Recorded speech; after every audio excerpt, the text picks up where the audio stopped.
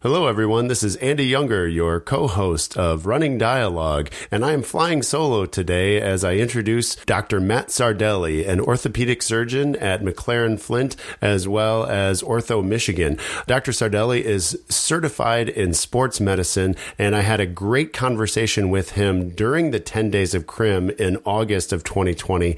We talked a lot about race preparation and training because he has seen firsthand a lot of the effects of overtraining or training improperly for races. And he has a lot of great advice. And as we get into the fall racing season, even though there aren't a ton of races, there are at least some for folks to do. And I'm sure some of you are looking forward to them.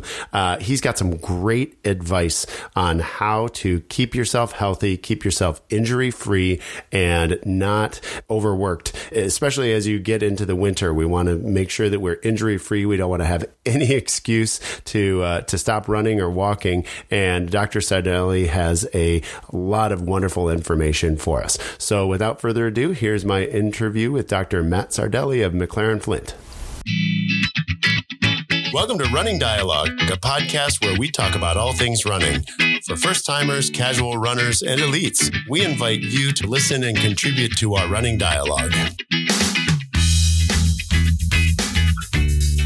Welcome to Running Dialogue. We are in the midst of our 10 Days of Crim, and I'm so excited to feature one of our longest time partners and sponsors, McLaren Flint, who has been for decades our 10-mile race sponsor of the Crim. And very excited to have Dr. Matthew Sardelli with us, who is the chair of the Department of Orthopedic Surgery at McLaren Flint. And Dr. Sardelli is a sports medicine specialist and also one of the surgeons at Ortho Michigan. Dr. Sardelli, welcome. Thanks for having me, Alistair. It's great to be here. Great. And so you have been, how long have you been with McLaren? So I've been with McLaren for 10 years now. I work in the group named Ortho Michigan, and we are the orthopedic partner for McLaren Flint. That's great. So I imagine that you see a lot of runners and walkers. So ortho, you're focused on tendons and bones and cartilage. Is that right? Is that an easy way to put it?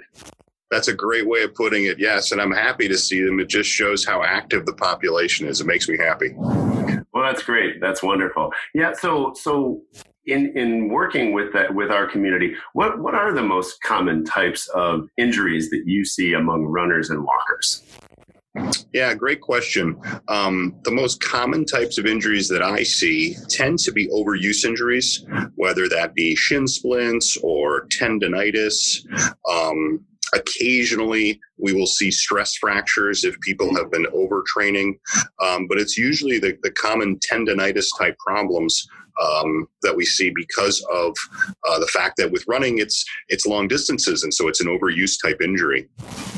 Yeah, and I can only imagine all the heads nodding as they're here, as listeners are hearing this and thinking about the instances in their own lives and their own training where they've had some of those. Tendonitis is very common, shin splints, and I know a number of people who have dealt with stress fractures. Absolutely. So as a orthopedic surgeon, what are some of the more common ways that you actually treat some of those ailments?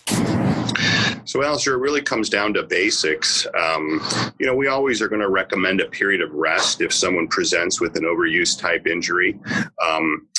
It's never a comfortable conversation. Most runners want to keep running. And so to tell them that they have to shut it down for a period of 4 to 6 weeks is a difficult conversation to have. But I'll oftentimes encourage them to cross-train in some way to keep their cardiovascular health up to speed, whether that be cycling or swimming, something typically low impact. But you really have to stop and allow the body to heal. So Motrin, ice, and then, of course, taking a break from running is always the first step. Yeah, and I'll tell you, I know more people who went kind of from truly couch to 5K to half marathon and such, and when they discovered this love of running that they had, that they didn't want to stop, and they wanted to keep pushing themselves. And one of the things that I've seen is a good friend of mine actually was almost unable to walk for a while after she did her half marathon, but it was within a very short time span after having done her first ever 5K. And you could really see how that overtraining and that pushing too hard is doing a lot of damage. And so I'm curious, like, is there a time span or a way that runners can increase their training? I love the idea of cross training, but I mean, when it comes to increasing distance and getting ready for the next challenge, is there sort of a rate at which they should be increasing their distance? Yeah, that's another great question. And I think in some ways it's a difficult question to answer because it can be individual. There's certainly people with different abilities when it comes to running. But for the most part, I think we're looking at least 6 to 12 weeks before you make that leap from like a 5K to a 10K. You're going to want to give yourself at least 6 weeks and again, at most 12. So really a 3-month jump where you're saying, okay, I just completed a 5K. I see on the horizon, now we're in the month of August here, Crim right around the corner. I see that there's a 10K coming up around Thanksgiving. I'm going to give myself these next 3 months to really ramp up my mileage and get ready for that. That makes sense. So I'm doing a little bit of math. It almost sounds like a mile a month is probably the safer way to do it. That's a great way of thinking of it. Yeah. That's great. Thanks. So that's one thing, sort of easing your time into it. But are there other things that we can be doing to prevent some of those injuries in the first place? The question I ask myself is, what am I doing wrong, or what am I not doing? Is it how I train? Is it my form? Is it my shoes? What are we doing wrong, and what should we be doing right? Yeah, another great question. So I think most of us who see these types of injuries are always going to stress the basics, right? Making sure you're properly staying hydrated prior to your run, making sure that you're doing all the stretching that you need to be doing. It's amazing to me, the fitness industry, how it's exploded, and now there's KT tape that people will put on, and there's foam rollers, and these are all excellent means to keep you training. So basic stretching and hydration, but I think something that goes under the radar sometimes is proper shoe wear. And there's multiple running stores that you can go to for an assessment. But really understanding that shoe wear plays a huge role in running, and really you should be looking at your shoes on a yearly basis to see if you need to upgrade, especially if you're one of these high mileage types of people. Absolutely. Well, and I have found a couple of important rules. I mean, the first one is style. You have to throw style out when it comes to running shoes. They just, they, in my opinion, they're almost never like super good looking or made to accessorize. This isn't an accessory. This is the foundation on which you should build the rest of your running gear, for one thing.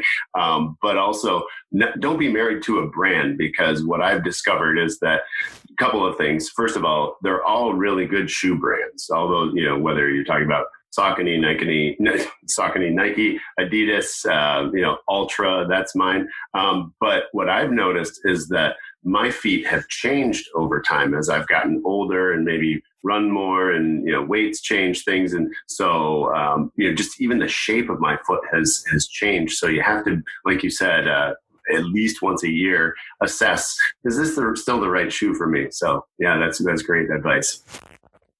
Yeah, most definitely. I would highlight what you said there, that it's amazing how people's feet will change as they age. And so what was correct for you, say, 5 years ago is probably not anymore, especially if you've been running on a consistent basis. And so, again, we're going to remember the basics that we learned when we were young. Okay, I need to stretch. I need to make sure that I ice afterwards, do a proper warm up, those types of things. But I've always wanted to highlight, especially in my clinic, proper footwear can go a long way.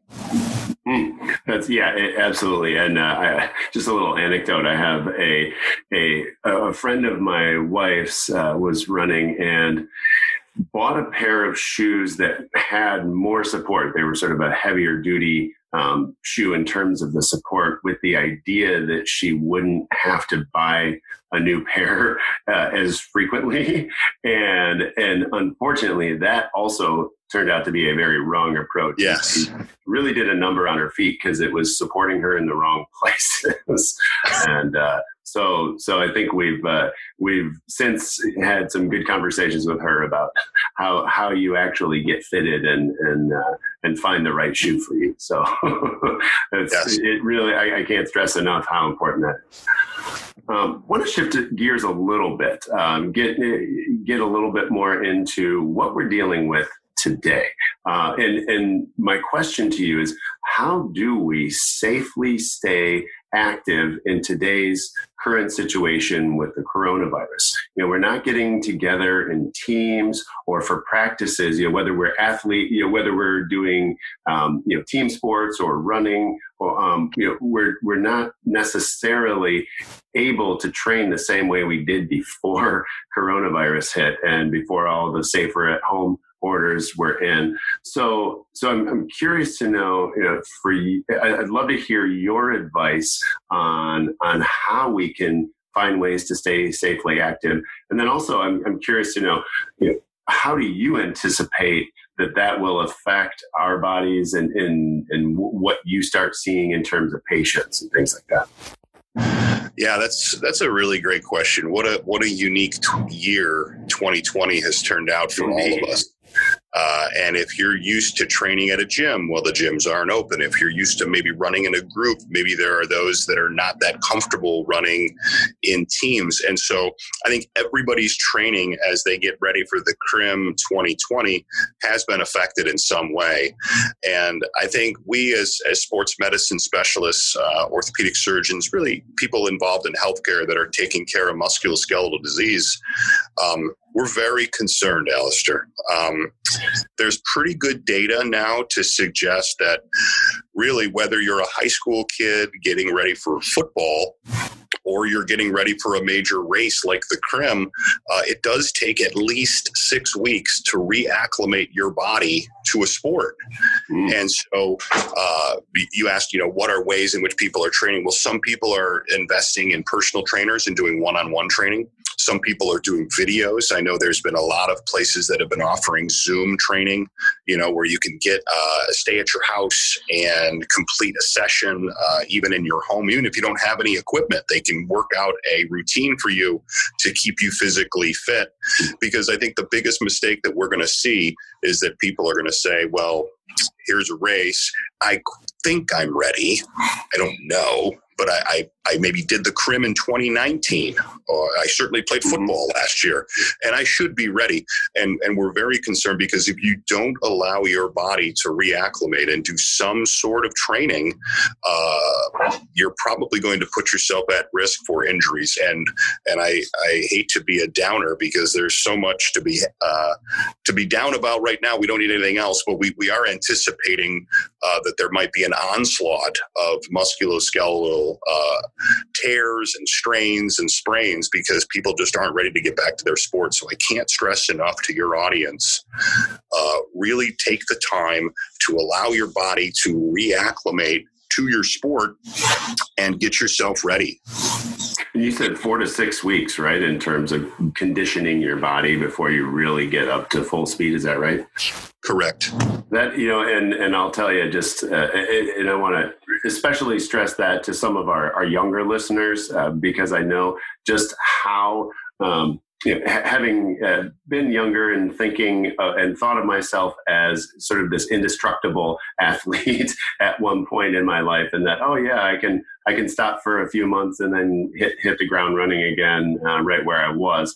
And let me tell you that it doesn't work that way. I mean, what you're saying, Dr. Sardelli, is it rings so true in my own personal experiences. And so I really appreciate that advice. And I hope that our listeners really do take that seriously, that if you haven't had a chance to train the way you have in the past for whatever sport you're doing, whether it's running or football, like you said, or soccer, you've got to give yourself time in your body to get strong. I hope that our coaches out there also understand that, because that's really important, especially for the long-term health of our athletes and our students. So going back to the race, it's one thing for us to train and to train properly and follow all whatever routine we have. But race day is always different. We have more adrenaline. We're swept up by the crowds. Some of us are driven by some serious competition, whether it's with ourselves or other people. And, and so that day, whatever race day, whether it's the Crim or another day, we tend to approach it differently than our training day. And I would love, or a typical training day. What I would love to hear from you is, what advice would you give runners and walkers for how to approach that race day? With ultimately the question being, how do we have a great race without beating up our bodies? Yeah, that's a great question and a great point. I think we all love the runner's high, right? Of being out there and being active, but we tend to forget there's also some anxiety on race day, whether that's known or unknown to you. Like I said, perceived or not perceived, it really is real. And so you're breathing differently. You're maybe very excited to start the race, and maybe you start off too quickly. The basics that I've always recommended to people is just a couple things. Make sure to take some deep breaths, right? Prior to racing, stay calm. Make sure that you've hydrated beforehand. I know there has been some back and forth on this, but I think most healthcare professionals would agree. Something light but complex carbohydrate prior to the race. I don't think you want to be having a big bowl of ice cream prior to the race. But something like a granola bar, a complex carbohydrate, not something that's going to bog you down or fill you up, but something that's going to give you some energy long term. And then I've always recommended to people, and I know some in the audience may not like to hear this, but start off slow and take it easy as you ease into the race. You can make up time if you're really running for time. You can make up time towards the middle or towards the end. But I think if you come out of the gate too quickly and too amped up, you can pay for it on the back end. And we've seen that in some of these races where people, it's a shame, but they maybe came out too quickly and they literally can't finish. Because they've just done something they're not really used to, and it's because they were anxious. That's such a great point, and I've been that person. My first half marathon, I was so excited, and I saw some friends, and I took off at a much faster pace. And I don't know, about mile 8 or 9, started feeling this twinge in my hip that I'd never felt before. And by mile 11, 12, I was almost just hobbling. And I did finish, but this group of friends caught up to me and then passed me, and that also wasn't a great feeling. So, but it was such a strong lesson, and the lesson was exactly what you said, which is take it easy at first. Give your body a chance to warm up, and you really do have to fight. It's not just the adrenaline that's part of it, but what I've found is it's even just the perspective of other racers around you, and you can easily get caught up with someone who's maybe just faster than you, or maybe they're also taking it out too fast, and then you're not running your race, you're running their race or walking their race, and then it can really cause challenges and problems down the road. You really got to be able to run your race, and when it comes down to it, as far as what I've found is that it really is just experience. You've got to do a few of them, get that feeling of adrenaline and become a little more accustomed to it. Because and for one thing, it's a ton of fun, a lot of excitement that you get to experience, and then you get better at it because you're more familiar with that situation. So, wonderful advice, Dr. Sardelli. Thank you. Yeah, no, I think everyone would do well to heed your advice and learn from your experience as well. Thanks. Yeah, I'm good at figuring out what not to do and being the poster child for what not to do. Well, Dr. Sardelli, it has been a pleasure to talk to you. I have learned a lot, and I know our listeners have as well. And can't tell you how much I appreciate what you're doing for the running and walking community and what McLaren Flint is doing for the greater Flint community as one of our wonderful hospitals. And whether it's for orthopedic and running and walking related issues or any others, and really appreciate everything that you do to make this a wonderful community and to help the running and walking community and the CRIM community continue to thrive and keep putting those miles on. Well, thank you so much for having me. I've really appreciated it, and good luck to everybody on race day. Indeed, good luck, and have a great race, and we'll catch you next time.